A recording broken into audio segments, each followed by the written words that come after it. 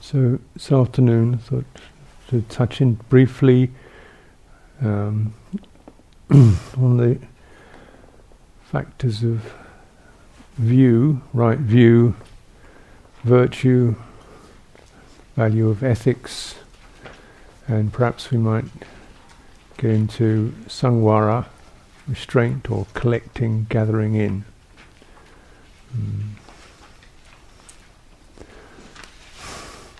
So this is really quite crucial in that looking at a couple of extracts. For example, the Mahachatarisaka Sutta, M117, and here on your sheets it comes under the heading of right view and right effort. This section on the sheets. And so if we go down that, you'll see it's section.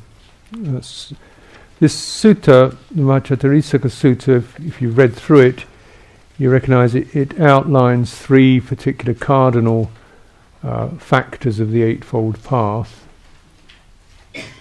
And this sutta actually describes the Tenfold Path, which is interesting, because it talks about the Eightfold Path, which is the average learner's path, and then two other factors, which are the path factors that arise for a realized being. And generally in this sutta it seems to be for arahants, but there's another sutta in the Anguttara Nikaya where it talks about the Tenfold Path being something that's available for sotapannas, stream enterers. Essentially, we don't want to go into that right now, but it's just interesting to and the other two factors are right samajnana, or right gnosis, right realization, and sama vimutti, right liberation. So those are the two. Say that those are the ways of expressing, the accomplishments. That is, one has sama, right, complete, full, wise, however you want to describe sama. Jnana is one of those wisdom words like panya and anya. Jnana generally means a kind of a realization or quite closely connected to gnosis. Even the sound of the word jnana, gnosis, means some sort of mystical realization, you would say. And then sama vimutti, right release, right liberation. So those are the two other path factors.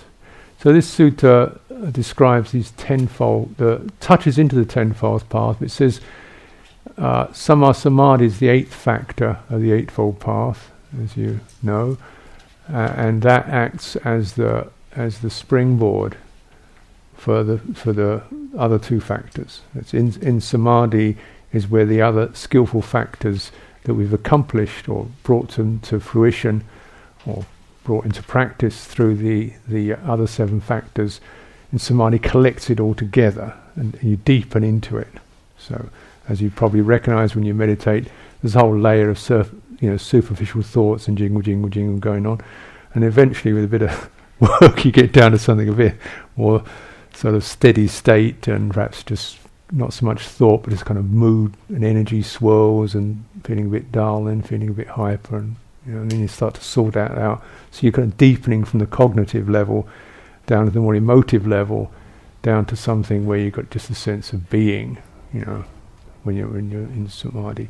So then this is where in that process these hindrances are kind of worked out if you approach it properly.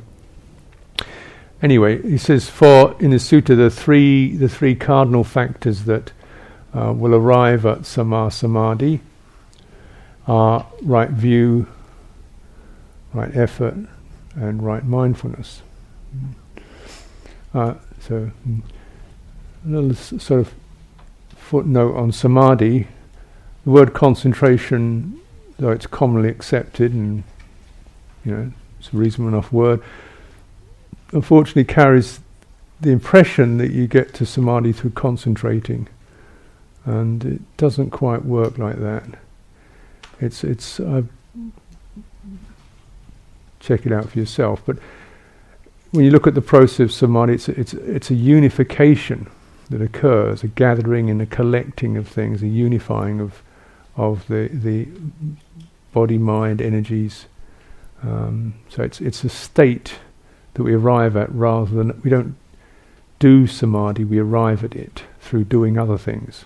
And what we do essentially is we cultivate right view, right intention, right mindfulness. You keep bringing your mind back to the object and fully bearing in mind the quality of your meditation object, deepening into it, starting to feel happy with that, relaxed and at ease, and then becoming more still and complete in that. So I was kind of touching into this just in the meditation. You start off trying to first of all get the whole quality of the meditation object, so the breath, for example, the whole feeling of it, not just tracking it but really feeling it fully, get the completeness of it, and then start to get it so it feels comfortable.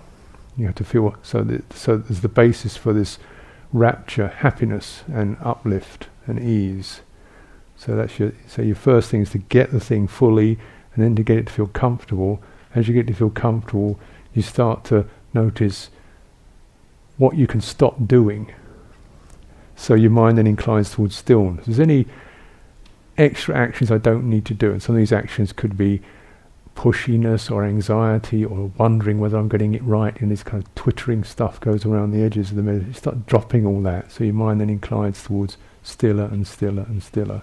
So then that's the deepening process of samadhi.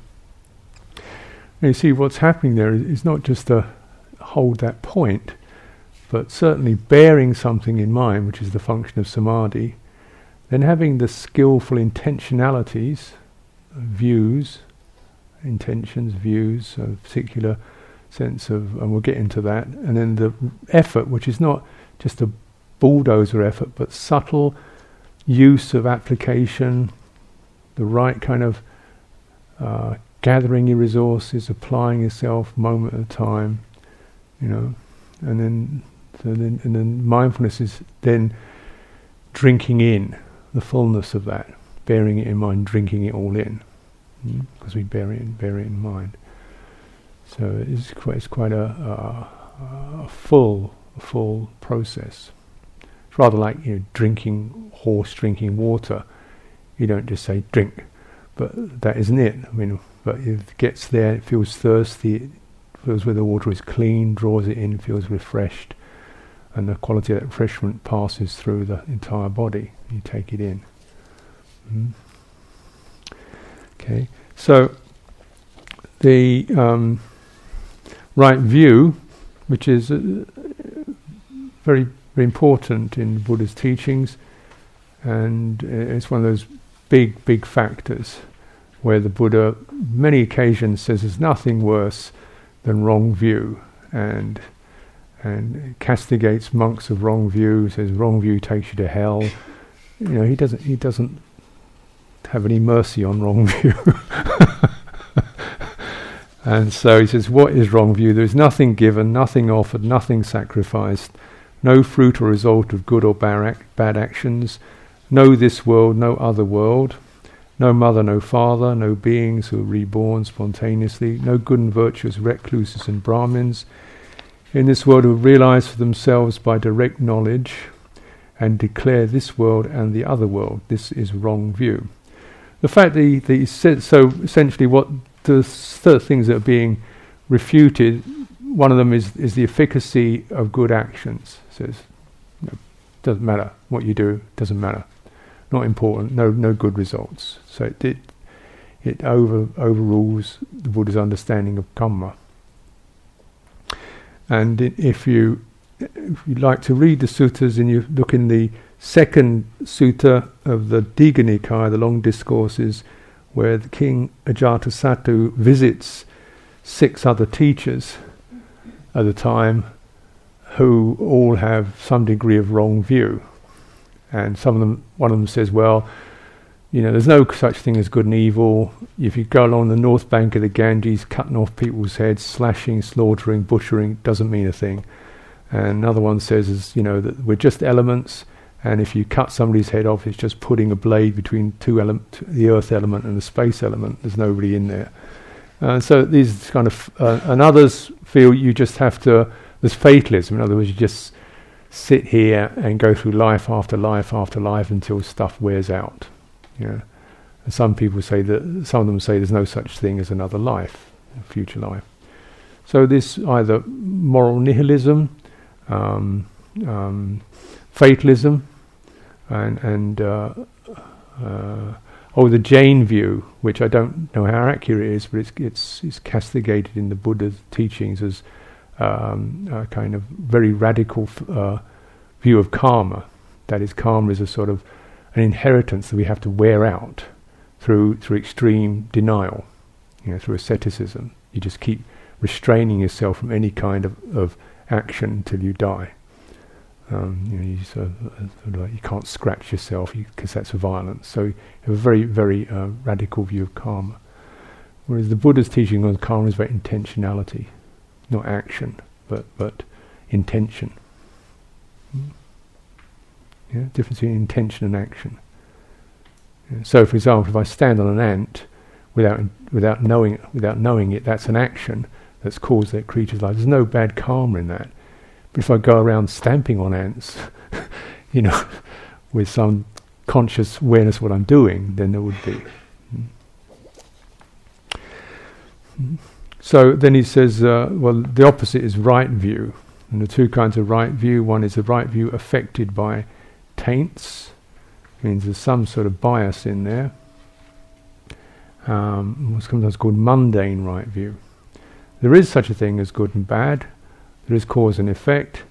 We do inherit things from our mother and father. We do have some sense of empathy and sharing, and there's inheritance from mother and father. They're not just lumps of meat that are older than we are. And there is this world and another world. There is such a thing as a future, a future existence, or sometimes called rebirth, transmigration. And then there are beings, recluses, virtuous meditators, and gone forth people who have realized the nature of the world and the nature of future life. So it's pointing to cause and effect as a big field in which this field that we arise in as individual beings, and then pass away and then arise again. So even though our bodies die, something doesn't leave the field of cause and effect. Rather like the waves of the sea, the wave rises and passes, but it doesn't leave the sea, and then it rises again. So it rises again. And why does it arise? Because there's an ongoing dynamic that's causing it to arise. There's an ongoing turbulence. There's an ongoing energy form that causes it to arise. And this energy form is called sankhara for human beings. So the nature of our ongoing energies, our ongoing intentionalities, our ongoing impulses, our ongoing mental form, you would say, whether it's a form caught with fear, anxiety, various forms of skillful and unskillful impulses, that packet then, even though the body passes away, that packet then moves into and arises again. So that's what passes from one life to the next, is sankhara, not consciousness, but sankhara.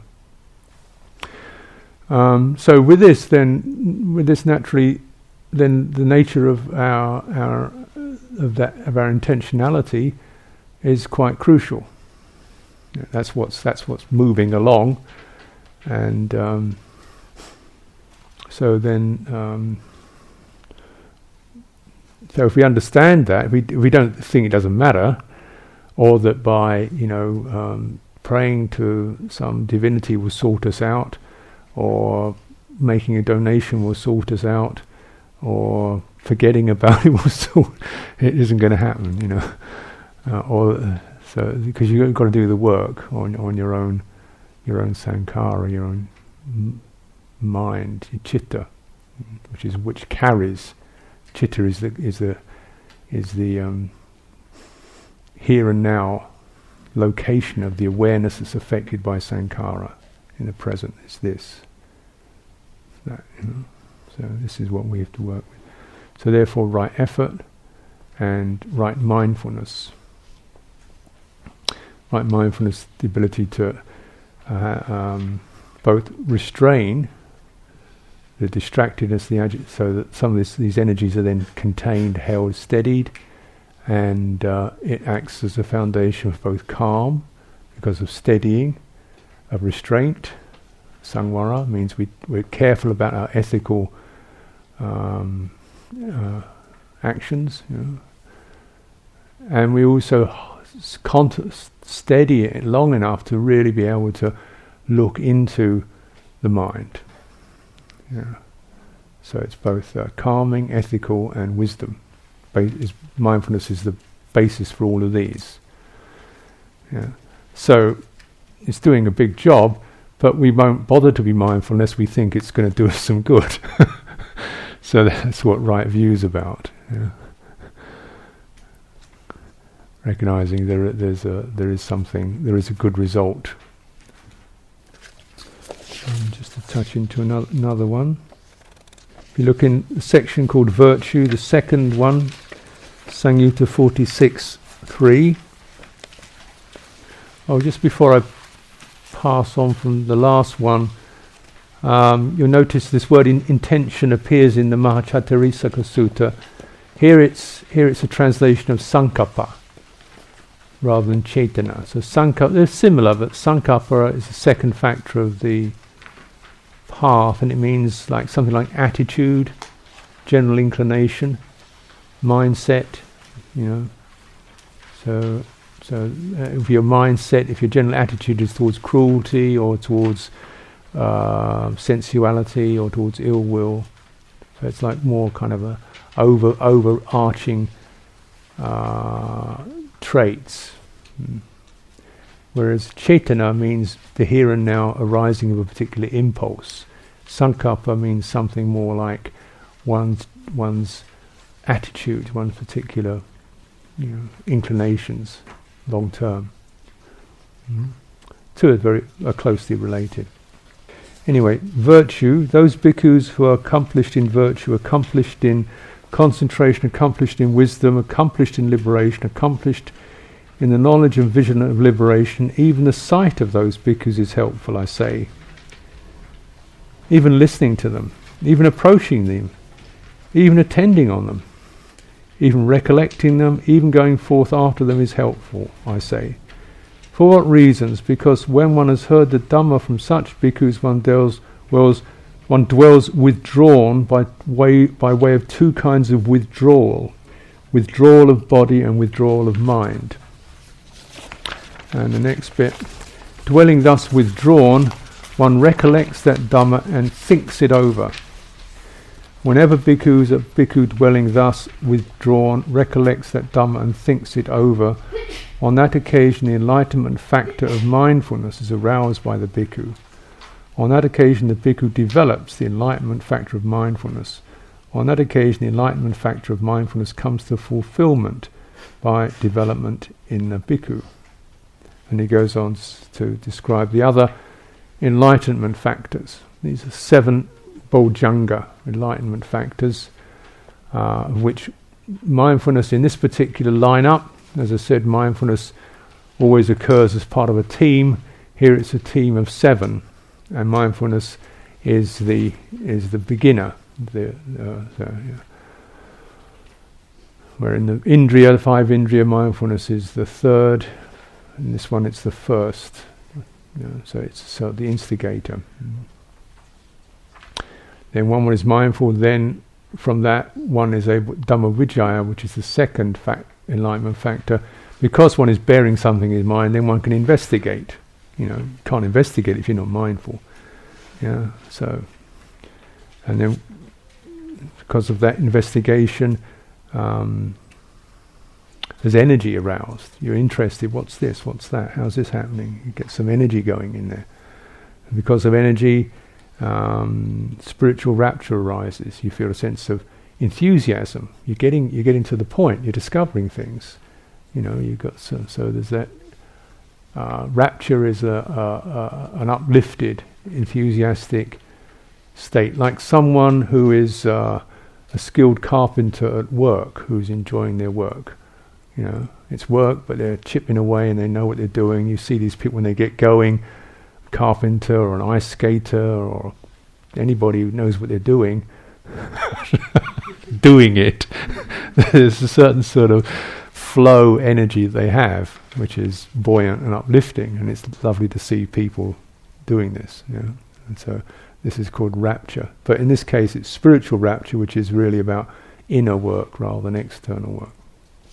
Then spiritual rapture, because of this, the body becomes tranquil.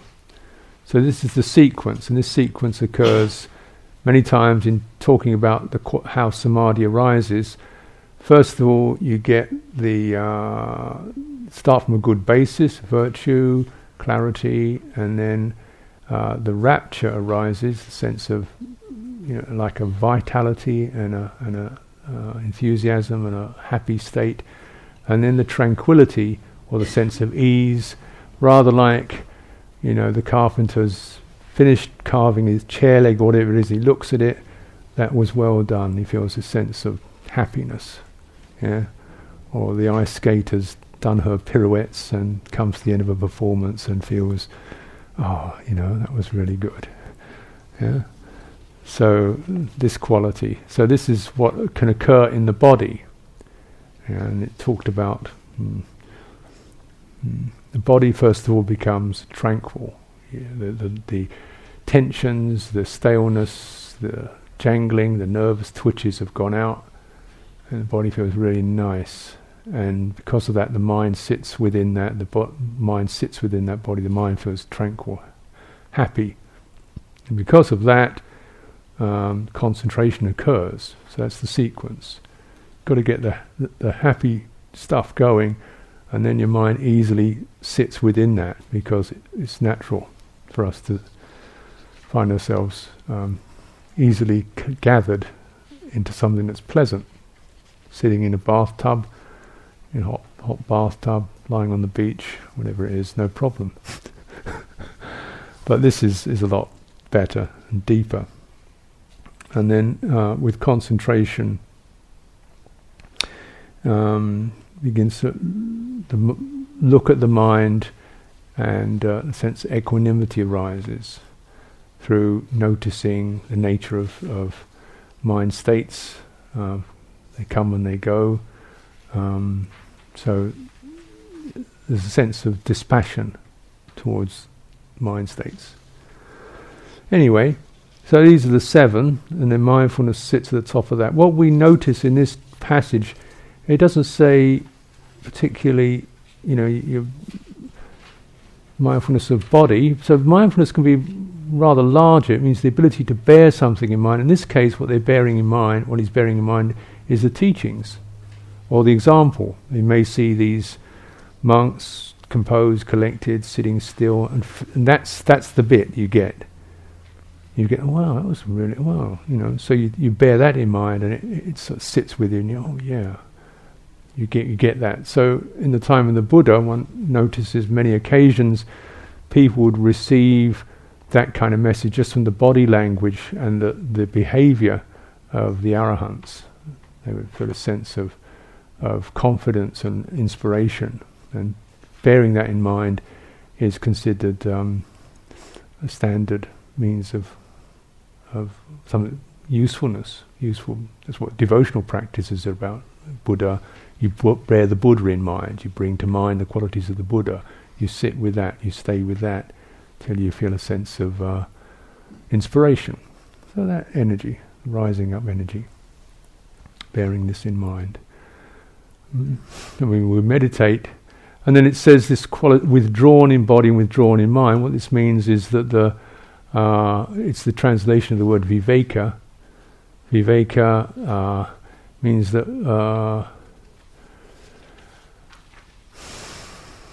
you're not drawn out, essentially. So instead of fidgeting or involved with it externally, fidgeting, shuffling things around, moving around, you're still.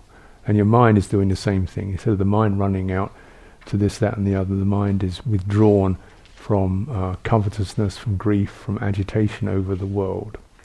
There's the expression that's used in the Satipatthana Sutta. So it's drawing it in. And then this is all contributing and a contributory cause of mindfulness, and something that mindfulness is strengthened by. Yeah.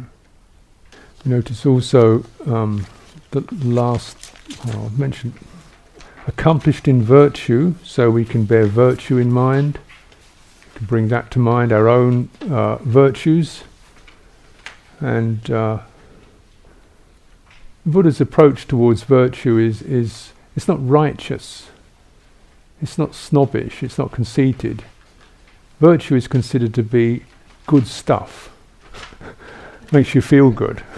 It's not got some kind of moralizing tint to it. It just says if you're virtuous, you feel better, so do it. There's no judgment in there, no kind of God up there judging you because you're not. There's no sin and guilt and things of this nature. Just saying virtue is the good stuff, because when you're virtuous, you're liable to associate with good people. You feel a sense of self-respect. You don't waste your money gambling, drinking, stuff like that. So you say, well, this is really good. It makes your life a lot better if you're virtuous. If you're able to keep your word, people trust you. If you don't gossip and slander and backstab, then you have a lot more friends. You don't have this nasty aftertaste. If you've been saying silly things, if you don't drink, steal, lie, cheat, and so forth, then it just makes you feel better. And that's a part of it. It's quite, in a way, it's quite self-oriented. Self-interest is not considered wrong. It's very pragmatic. We're saying, be self-interested. Be interested in your own welfare. And this is how you do it. Get some virtue under your belt. That does you a lot of good. Get some sense restraint in there. That'll help you out. And there's nothing bashful about self-interest. Just because it's saying if you get this, then it'll be for your interest, but also do other people some good too. When we hit good karma, we touch into good intentionality. It may in fact be motivated by I want to feel better in myself, but the nature of good action is it immediately will bring around or possibilities to other people to feel good too.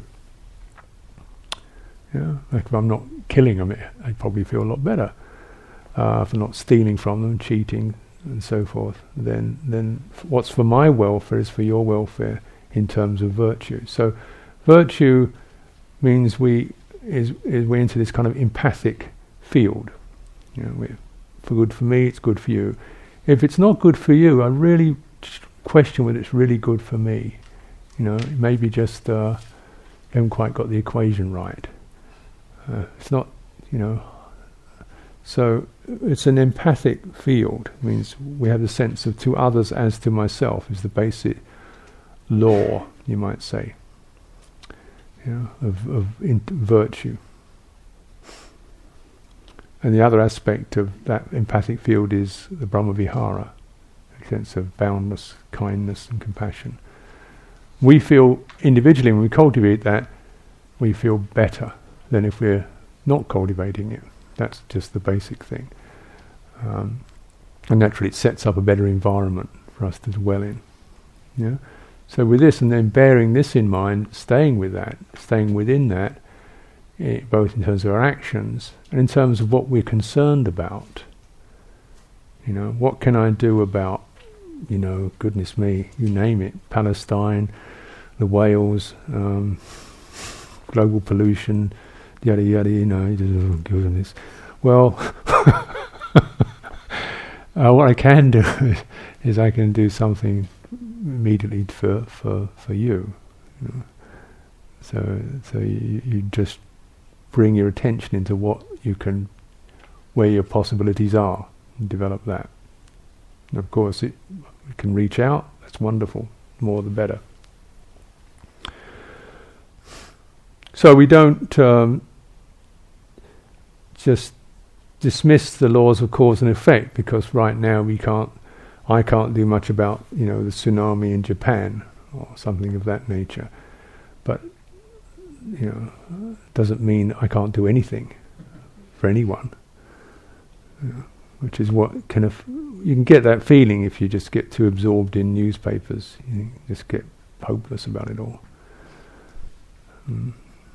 So really bearing it in mind, remembering the goodness rather than remembering the things you couldn't do or failed to do or got wrong. So that you bear that in mind, that will be for your happiness and welfare. And the mind feels stabilized in that. So virtue is a support for mindfulness. If you have things on your mind, your conscience is disturbed, remorse, regret, it's difficult to get the mind really sitting still with that. It fidgets, it worries, it nags away. So without virtue, then mindfulness is can't get going. The last one I'll mention, just touching to this afternoon, restraint, samvara. And we have this sutta, similarly the 6 animals, Samyutta 35, chapter 35, 247th sutta. It's quite a dramatic presentation, as a lot of the Buddha's teachings are quite vividly depicted. Suppose a man with limbs wounded and festering would enter a wood with thorny reeds, and the kusa thorns would prick his feet, and the reed blades would slash his limbs. It's pretty concrete, isn't it? Thus that man would thereby experience even more pain and displeasure. Indeed. And so too, bhikkhu, some bhikkhu gone to the village or forest meets someone who reproaches him thus: this venerable one, acting in such a way, behaving in such a way, as a foul village thorn. Having understood him as a thorn, one should understand restraint and non-restraining. So this means that your mind is continually thrown out through the sense doors, through the eye, whoa, look at that, through the ear, nose, tongue, touch. And he says, or get caught up with thoughts, mental thoughts. Your mental energy is caught up with thoughts. So it's important to recognize that this restraining is not just about the external senses, but also the internal sense base of the mano, which is the thinking mind, the mind that brings things into the heart, the mind that brings all the details, that remembers things. So we might very well be sitting, even sitting still, and then bringing all these unpleasant memories, thoughts, obsessions, cravings, grudges into our heart. And you realise that can happen, can't it? Just sitting still doesn't mean you're meditating. It can mean, playing the old record again, obsessing again with the same old stuff. So it says, if you haven't set up mindfulness of the body, then your mind is limited. It's hampered. You haven't got your mind doesn't have this resource of mindfulness of the body. It's limited by, it's just stuck in this niddering world of thought, it's spinning round. Whereas mindfulness of the body, if you look in these, is considered to be essential for realization of the deathless. So you don't touch the deathless without mindfulness of the body. This mindfulness of the body will, one thing it does, it takes you out of obsessive thinking. So it's quite natural for the citta to be caught up in these dhammas, these thought forms that the mano aspect has brought to it. So that the mano, the attention faculty, the thinking, the calculating, the defining faculty, doesn't always act as a willing servant of the citta. It sometimes takes over. And we're just obsessed, steeped in endless nagging, worrying, anxious thoughts, and overwhelmed by it. Look in the Honey Ball Sutta, you'll see that process described. One perceives, one thinks, one become the objects of one's obsessions. They eventually overwhelm you, and you probably might have experienced some of that. So, mindfulness of the body, without having set up that, one does not understand as it really is the liberation of mind, and liberation by wisdom, wherein those evil, unwholesome states cease. So this, now liberation of mind and liberation of wisdom, this pair of terms is frequently referred to. You may wonder what's the difference. One is Cittaviveka, liberation of mind, Ceto, C-E-T-O, Vimutti, and the other, liberation of wisdom, is Panya-Vimutti. Liberation of mind is more like a samatha or an energetic freedom. That is, the mind is no longer quivering or trembling. It's steady state. It's free from the flickerings, that we experience. It's stirrings. It's not stirring. It's steady. It's calm. It's serene. Liberation by wisdom is that there is a looking into that experience and seeing clearly what has been released, what is freed, seeing clearly this too is conditioned. This state of stillness has arisen through causes and conditions. It's not self, it's this.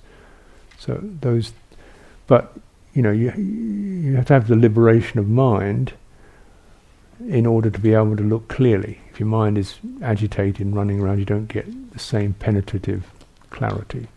So the two factors of liberation of Cittaviveka and Panya-Vimutti. The Arahant has both of those. Now, the other simile he uses is the simile of the 6 animals, which is the main point. A snake, a crocodile, a bird, a dog, a jackal and a monkey, tied each by a strong rope. Having done so, you tie the ropes together with a knot in the middle and release them. Then those 6 animals with different domains and different feeding grounds would each pull in the direction of its own feeding ground or domain. The snake would pull one way, thinking, "Let me enter an ant hill." The crocodile will pull another way, thinking, "Let me enter the water." The bird will pull another way, thinking, "Let me fly into the sky." The dog will pull another way, thinking, "Let me enter a village." The jackal would pull another way, thinking, "Let me enter a charnel ground." That's pretty grim, isn't it?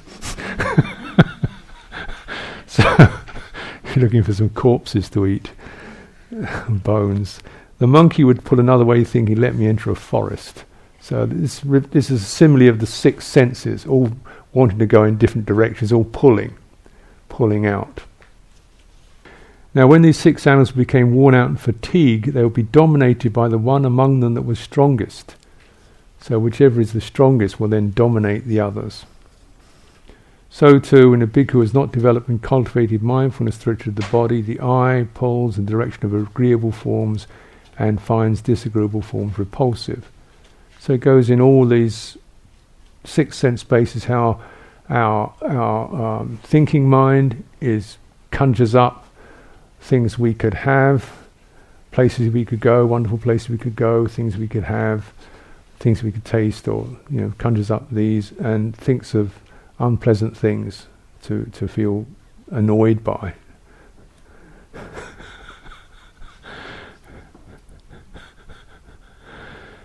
Yeah. So, how to import hell with you can have your own private little hell realm going, as if there are no shortage of options of other places you could find it in. So, and that probably for many people that will tend to be the animal that comes out on top of the others. Yeah.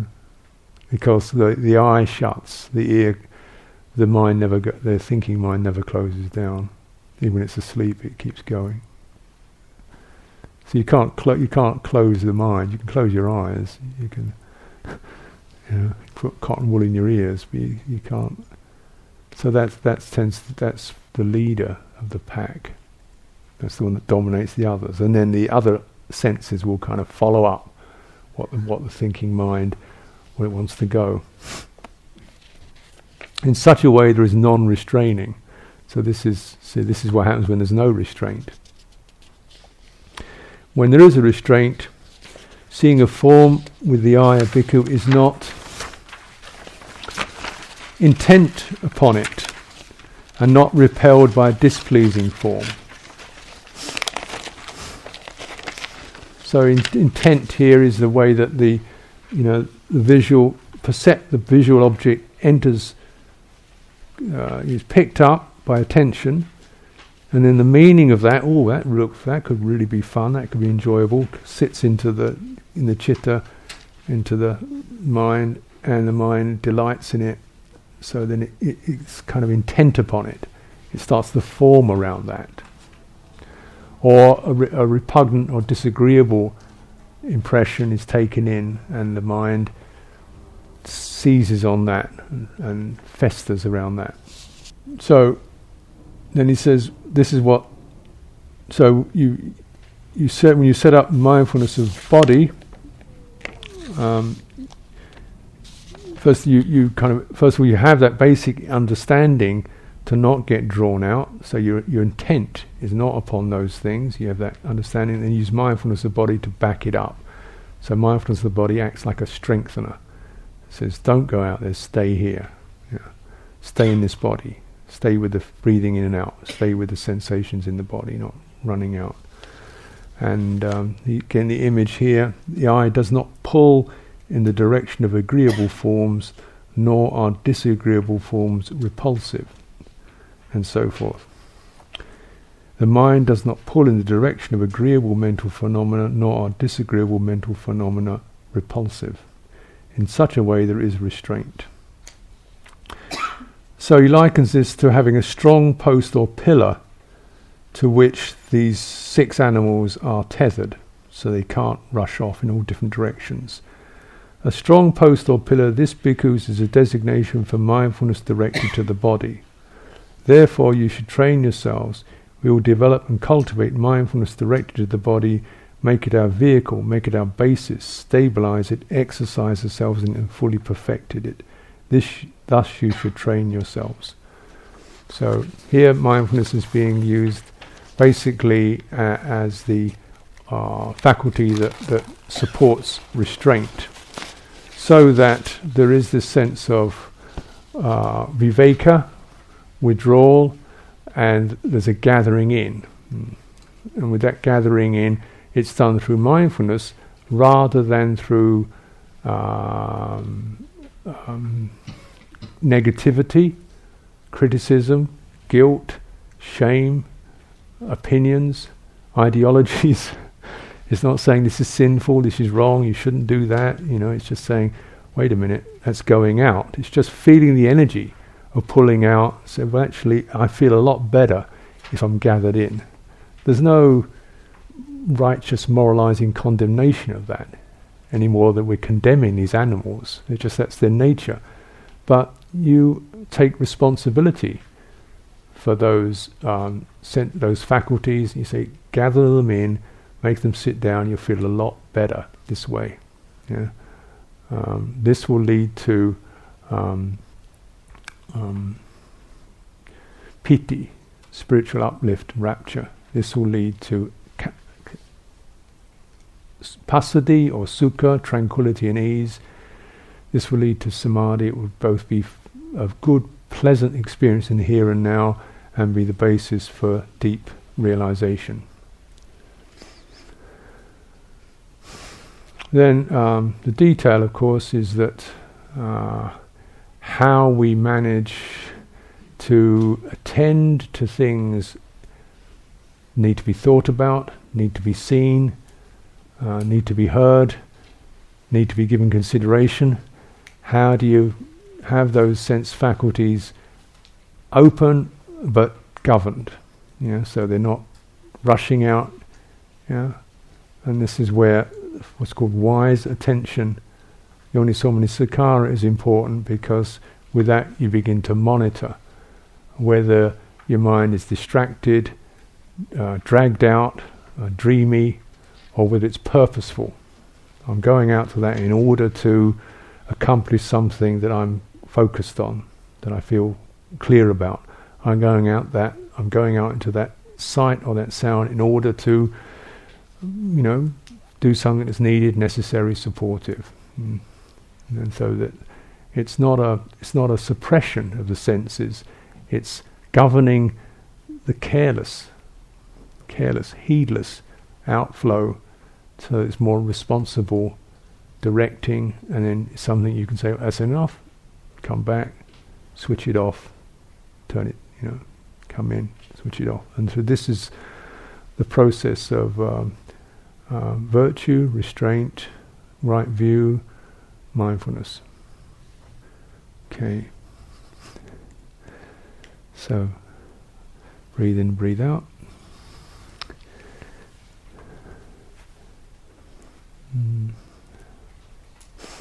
Is there any questions or things you'd like to bring up, talk about? Yeah. I spoke briefly about calming the breath and everything, so the breath breathing kind of feels comfortable. What do you kind of do when it kind of feels cramped and a bit tense? When it feels cramped or tense, you might try to find out where the cramp tension is. Whether it's based upon a physical restriction or a mental one, psychological one. And you try to find out where you feel more comfortable, focus on that, develop that, make that your primary mode of attention, and let the breathing move from the comfortable to the uncomfortable. So you've got like breathing through it, just breathing through it, and checking what's happening in your mind, whether your mind is tensing up or pushing, working around it. So it's rather like massage, you might say. Massage, breath massage, and mental massage, because you've got to watch what your mental attitudes are. If you're getting frustrated with it, or you're trying to push it away, or there's some negativity or fear, So those mental intentions or attitudes might be present. Yeah. So can you kindly explain the Cittaviveka and the Prajnavimukti? Is it like the samatha? Yeah. meditation? Yeah.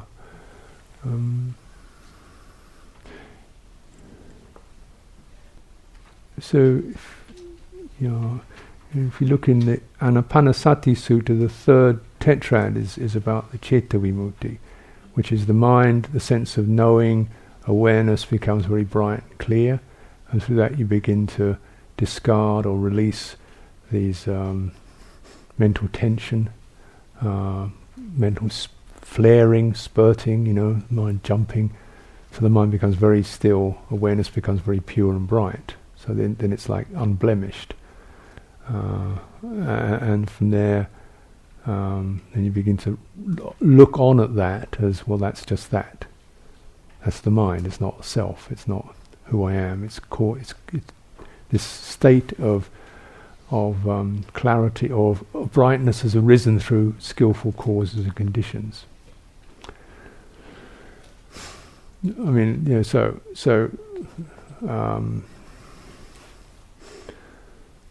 Yeah.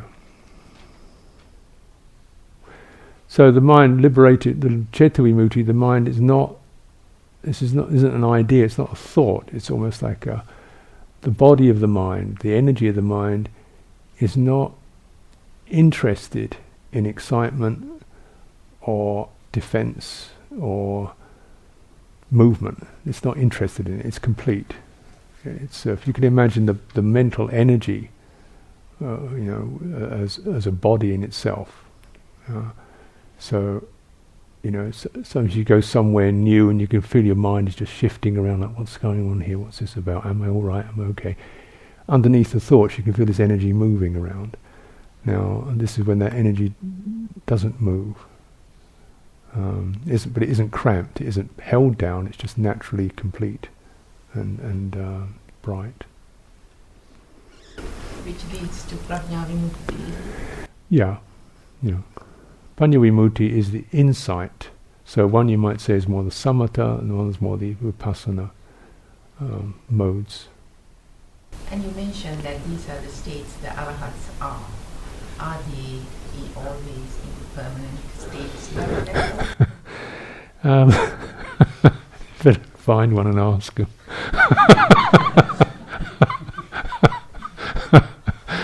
Well, the arahant isn't really a person.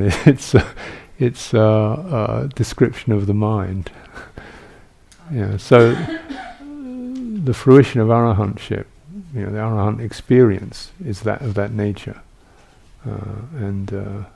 so it, it's rather speculative, isn't it? But it can be that, that a person who has realized arahantship can dwell in that quality, but then they also maybe withdraw in order to make the tea or something, So they can, then you've got to come from that to your ordinary functioning, but at the same time you're functioning without these defilements.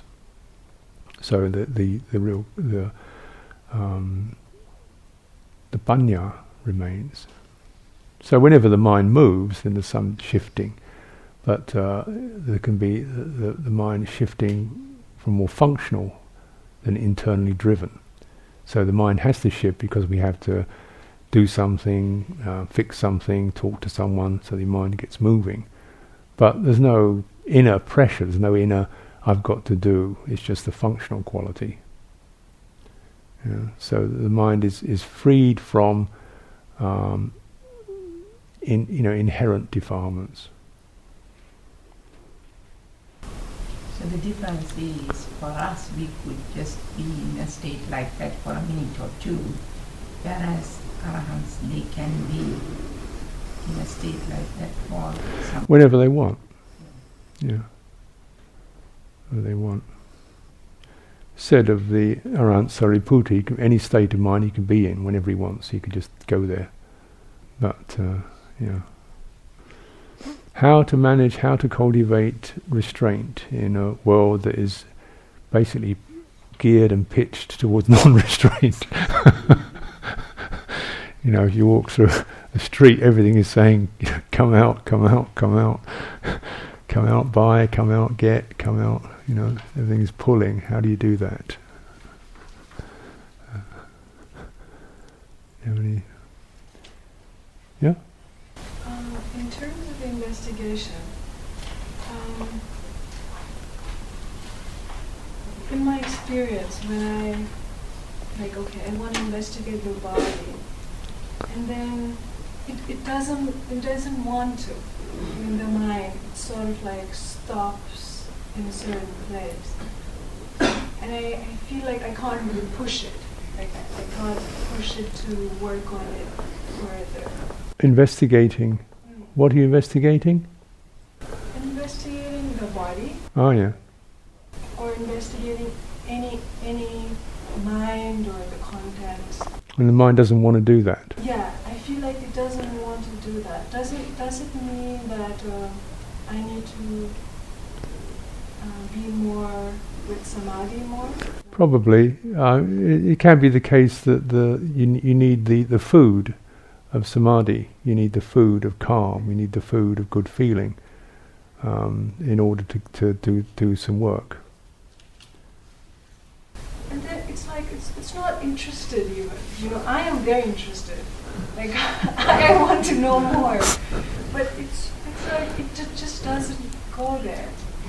I don't know what to do with that. Well, I don't know. You have to consider yourself whether your mind is dull, lazy, stale, just doesn't want to bother, or whether what you think you're interested in really isn't particularly interesting. it's not there to figure out everything.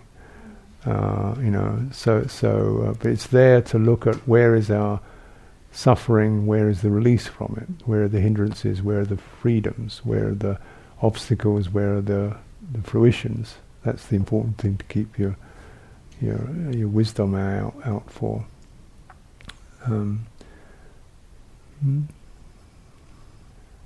Also, some investigation perhaps is a rather slower process. You have to let things unravel. It's rather like reading a long spy story. You want to get the answer, but you've got to go through 400 pages of reading the plot. Or like solving a puzzle. You get the puzzle. Maybe that. What is it? I can't see it. Let it come to you. So patience. So is it also like the state of just numbness, like it just doesn't do anything at all? So I guess it's also a kind of defilement. Numbness is a defilement, yeah.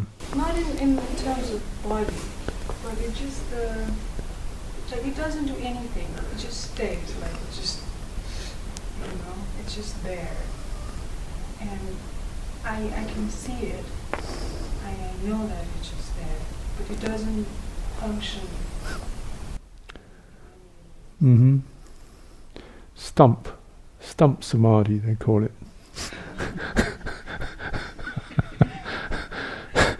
The samadhi of a tree stump. Nothing much. Well, it's an obstacle. So it's one thing is to try to get down to more specific qualities of sensation. Apply the mind to specifics. How do I know what's the difference in the sensation in my thumb and the sensation in my forefinger? How do I know the difference in my left hand and my right hand? Where are the warm patches, the cool patches, the dry patches, the moist patches? So you just get like you're mapping something. You give it something specifically to work on, rather than particular questions like what is this defilement about? But it's not going to answer that. But you might kind of get it to work on paying attention to specific things, even with your eyes open. But particularly on the tactile sense, feeling the different sensations in your body. How you know you have a body. How do you know? Can you feel each toe of each foot? The difference between the big toe, second toe, the pad of the foot, the arch. Track the sensations. So that the more you give it specific things to focus on, then it's got to come alive to do that. At times I feel I'm almost like angry with it, because it's so much more powerful than what I want to, in a sense, And I'm so angry with this whole thing, and I just get so angry. That's another default. Getting angry about it. Anything more? Yeah. It's frustrating, isn't it?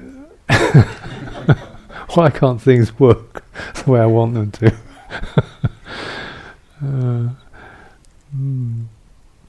Also, you can use thinking, deliberate thinking. Deliberately think,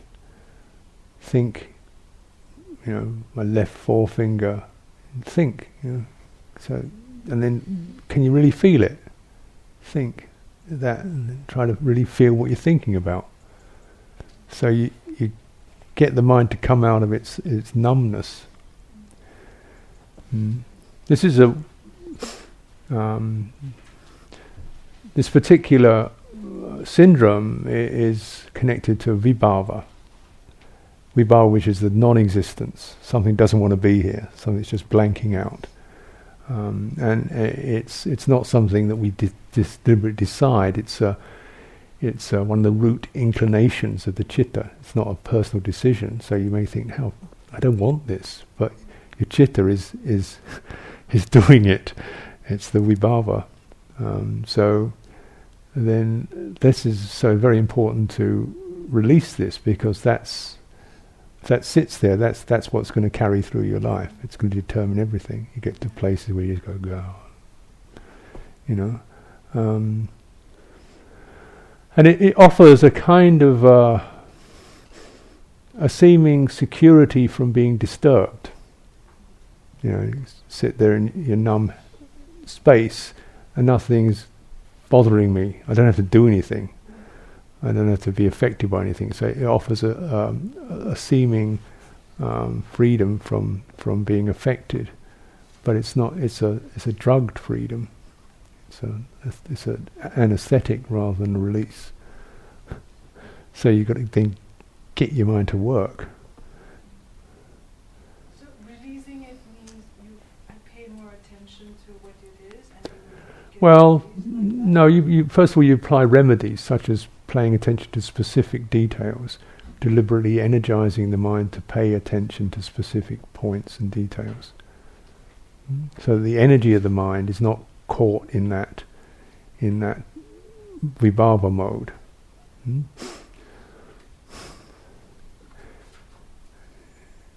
So you see there, it's quite clear that the mind has this energetic feature to it. It's not so that it goes into this kind of numb, dead state. The energy just retracts and is no longer alive. It's gone stale. Another kind of energetic form when the mind is just continually bursting out. So that's going the opposite direction. So these are not thoughts. There may be emotions there, but they're even more basic than thoughts and emotions. They're energetic forms, bhava and vibhava. Bhava is always trying to cover everything, get more, get everything. Vibhava doesn't want to be with anything, moving away from it. So you can't investigate vibhava, because it's just like investigating Jupiter. The gravity just sucks you in, you numb out. You've got to have something else to pull out from it, to pull the energy out. So then when you've got some balance, then you might investigate it, but you can't investigate it while you're still under its domination.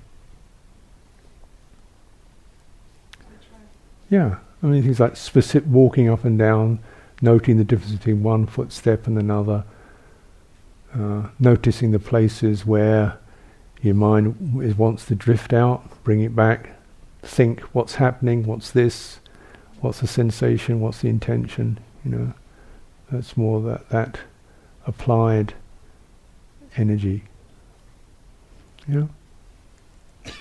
and also practice things like metta bhavana, deliberately think of people who you feel some sense of warmth towards, or people who evoke your compassion.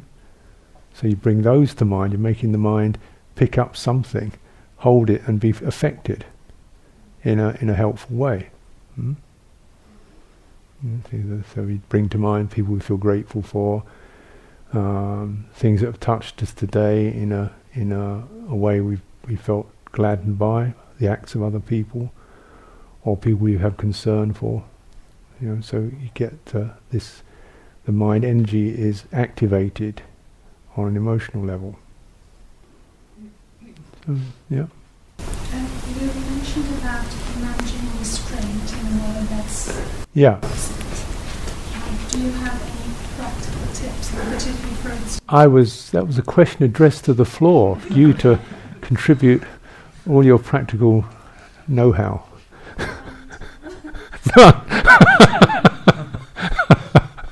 Okay. For me personally, it's more at work, where I feel if you're in a group of people who aren't restrained and you're working with them and you're in a meeting with them, I find myself just easily.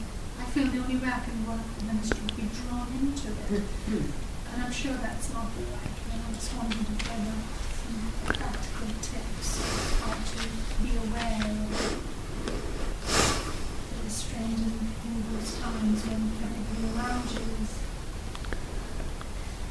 is in a different space. There's, you might say emotional or attitudinal and emotional withdrawal, and an energetic withdrawal. Emotionally means you're not really that interested in all that carry on. You're not even negative about it, you're just not particularly wanting to get your mind involved with it, all that. And that's and it's more like, well, that's okay, that's what's happening out there, fine. I don't have to take it in. And then energetic withdrawal is you lose. You don't even give it much focus. Yeah. Don't give it much attention. Focus instead, perhaps, on mindfulness of the body. On something you're holding in your hands, the pressure in your feet if you're standing up, the posture of your body.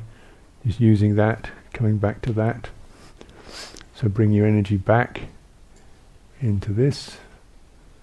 Sometimes it helps if you soften your gaze, so your eyes aren't so pulled out, your gaze is softer, your body tone is more relaxed, you're not sort of, your nerve endings aren't primed, reaching out, they're softly relaxed. So all that just helps your energy to come back within. And so restraint is can be quite a subtle, skillful thing. It's not a blinkering or throttling. It's just you can feel your nervous energy pouring out because something in you believes that is caught with the belief this is important. I should get involved with this. This is what the real thing is happening. Actually, it's nothing. It's just the same old,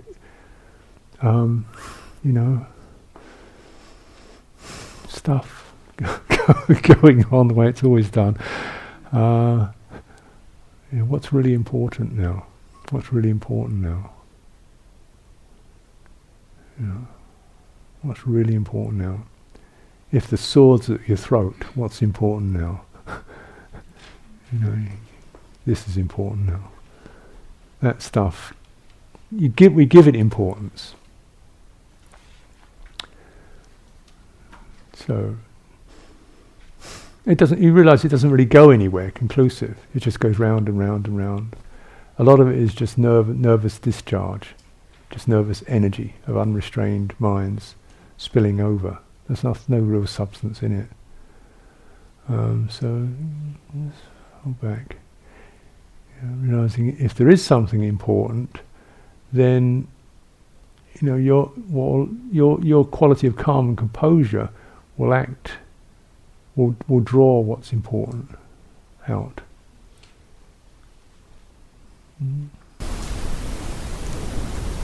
Just to continue that theme, so like you're part of an environment where someone's getting angry with somebody else, with the sense that one should do something, have a kind of a balancing action, maybe reach towards the person who's being shouted at, or talk to the person who's shouting. In the sense that you're witnessing something that doesn't feel very pleasant, and I'm wondering, does one follow the same advice, just putting back and just doing? Yeah. Well, the first thing, is you should do something. The first thing to do is find your own composure.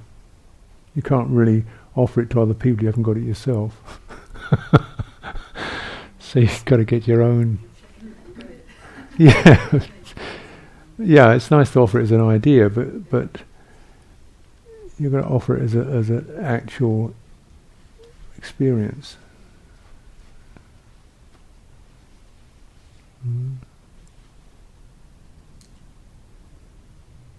Sometimes that in itself helps, because we're naturally attuned to empathy, to picking up other people's energies and feelings. That happens quite naturally. So if your own energy and mood tone just becomes simply calm and collected, it has an effect, a powerful effect. You start flapping around trying to calm everybody down, it generally makes it even more agitated.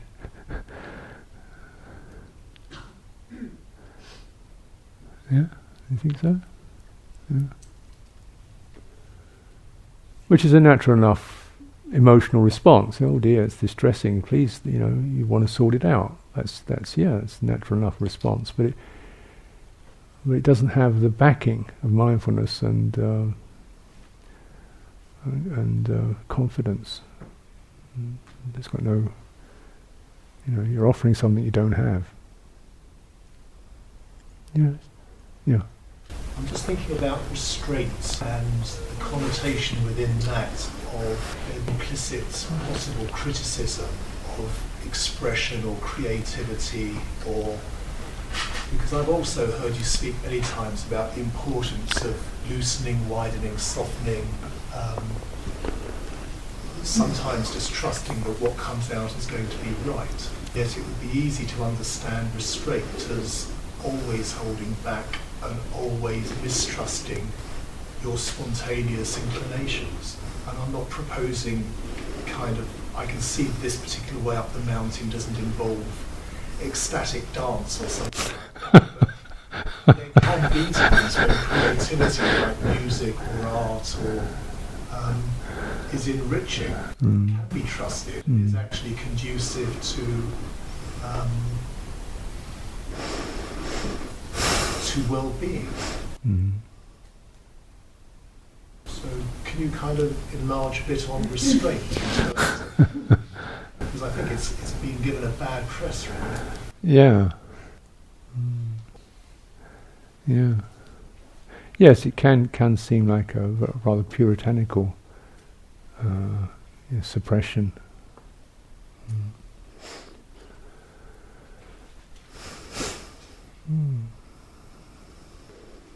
I think any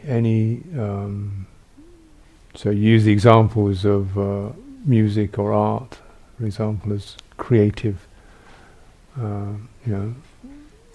putting something out that's creative, that has some inspiring qualities or gladdening qualities or imaginative qualities that can be supportive, and I would agree with that. But my sense is that generally such creativity is enhanced by restraint. That as you collect, gather yourself in, then you can do so the energy is not a nervous compulsion. It's gathering up your creative flow before you put it out. So Sangwara is not the final end. None of these factors, no factor that the Buddha mentions ever stands alone. It's always it's part of a whole mandala of factors. You see, the only one that stands alone perhaps is heedfulness. And the rest of it is just, there's that, but you remember this, you remember that, but then that's counteracted or balanced or moderated by that. So, restraint, we could say, is moderated by generosity, kindness, goodwill, compassion, right effort, putting something out deliberetely, consciously, and even imaginatively. So some of our personally, I'm a great believer in the value of play as something that brings aspects of the mind to light. Obviously, how do bhikkhus play? It's not wild sports and entertainments, but a certain playfulness of imagination, bringing something forth, writing or painting, drawing, to counteract the tendency to get the vibhava, or where restraint becomes suppression. Restraint feeds into our vibhava instincts or our fear. Like, I feel nervous about ever bringing anything forth, embarrassed, so we can't manifest properly. So those are psychological cramps that mean the mind isn't allowed to fully form. Part of mindfulness of mind, it seems to me, like any other mindfulness of the body, is you want to get the whole picture. You want to get so when you're mindful of the body, you want to feel the whole body. When you're mindful of the mind, you want to feel the whole of the mind, not just the little bit that you've decided is allowable, or straight, but the whole quality, the flows, the energies, the lights, and sometimes those things have a certain therapeutic quality. Creation has a certain way of bringing aspects to light. But it's something that's conscious. It's not a pathology. It's conscious. So that the restraint is just when you're grabbed by it's the counteract of just being grabbed and pulled out by sights and sounds, not by deliberately creating something, but by being dragged out. Anybody else managing restraint? Trying to manage it? Working on it, huh? It's part of it, but when you have the, if you like, the thing that restrains, but also what is part of cultivation is developing those qualities that mean that your mind is satisfied and contented. So if your mind is happy and contented, and you have some samadhi or some mindfulness, then restraint becomes a lot easier because you don't really want to go out. You're quite happy at home. Which brings us round to meditation. Here we are. Let's do some practice together, shall we? Suggest we do say 10 minutes of standing meditation. Standing, we want to develop standing through lining the body so that everything in your body comes down through the feet, so you haven't got a blockage in your hips, you're not holding on in your hips or in your shoulders.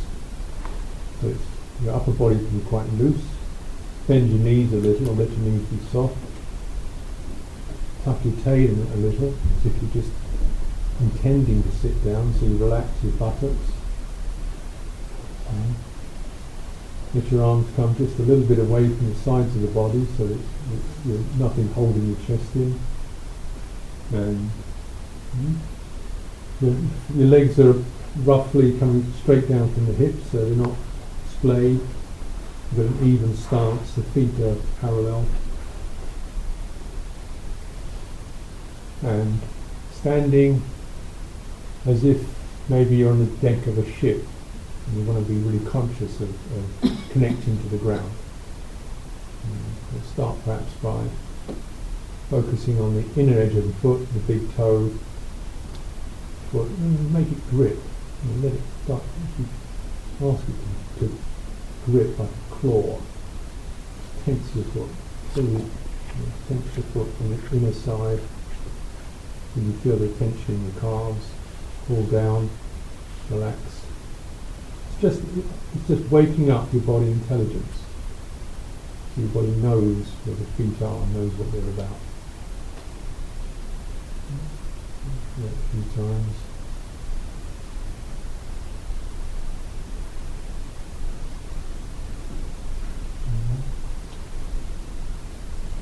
And then widen your foot. Obviously you can't make it any wider, but because we normally wear shoes, sandals and things that hold our feet in, you want to let the foot know that it's got all the room to spread. So let your toes come apart, widening the foot.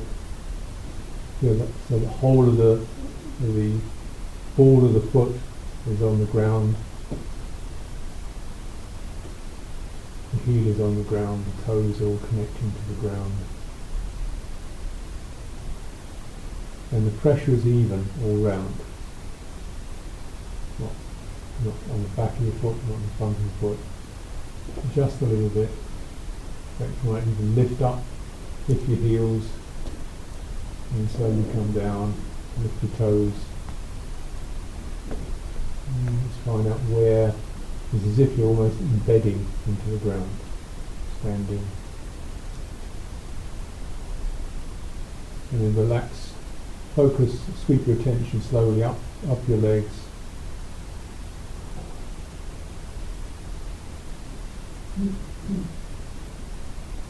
The inner edge of the legs, the inner side of the legs, So that as if they're just very slightly about to bow, they're alive.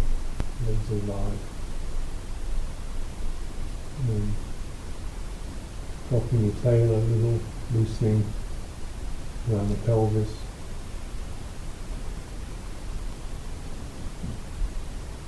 And track the course of the spine coming out from the pelvis up into where it supports the ribs, and just check that the rib cage, all this mass of the upper body, is not resting on the belly, but resting on the pelvis through the spine. So if you might find, for example, your chest needs to just tilt up and back a little bit, so that you feel the belly feels weightless. There's no pressure there. It's open, it's weightless, and what's happening is that the weight of the chest is being transferred through the spine into the pelvis and then down into the ground. So when the belly is relaxed and open, the breathing naturally will drop and center there, which is where you want it to be. Dropping the shoulders, loosening the arms, let the arms be long.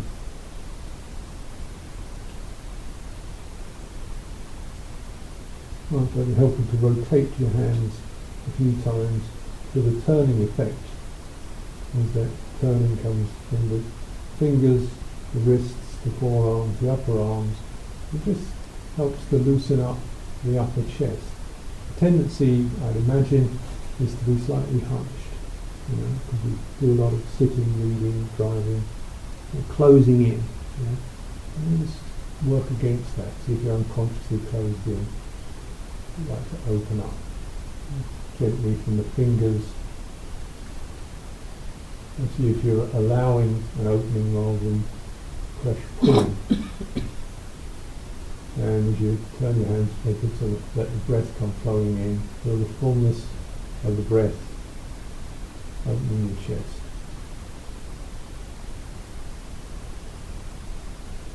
The in-breath. So you want your breathing to be abdominal rather than chest.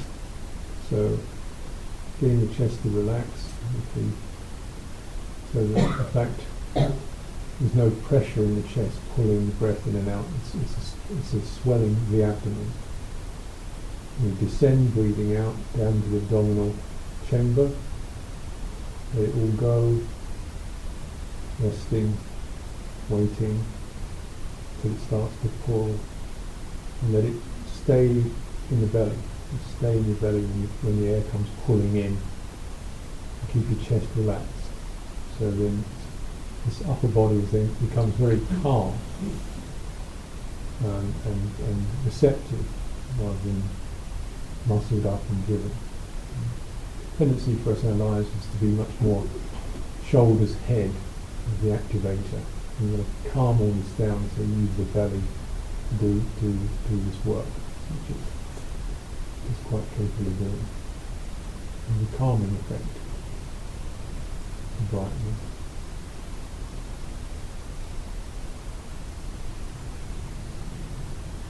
So that effect, you can feel that effect, and let that effect be sensed in your jaw, in your face, your eyes, your forehead, places that you don't need to be activated, smoothing, softening, resting.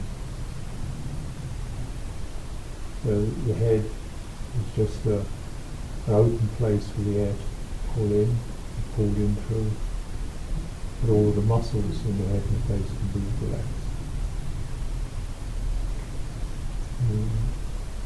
When you cultivate this, it's quite skillful keeping the eyes slightly open, because with that you notice when your mind starts to get jumpy, your eyes will tighten up. If your eyes start tightening up, your mind is thinking. You're just monitoring the quality of the gaze and the quality of the sensations around each eyeball. Can those be left passive, receptive, but not driven, not tightening up? If you maintain awareness of the eyes, it certainly help maintaining vigilance over the mind. The thinking mind really doesn't get going without the eyes tightening up, moving around.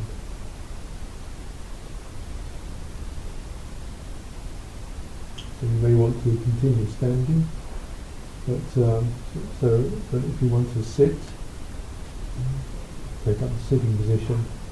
Just bearing in mind as you go into sitting, you want to keep that tension around the torso, breathing from the abdomen, keeping the chest open and relaxed, and keeping the face soft, letting the air be pulled in through the nose rather than pulling it in. And then keep those faces where they face.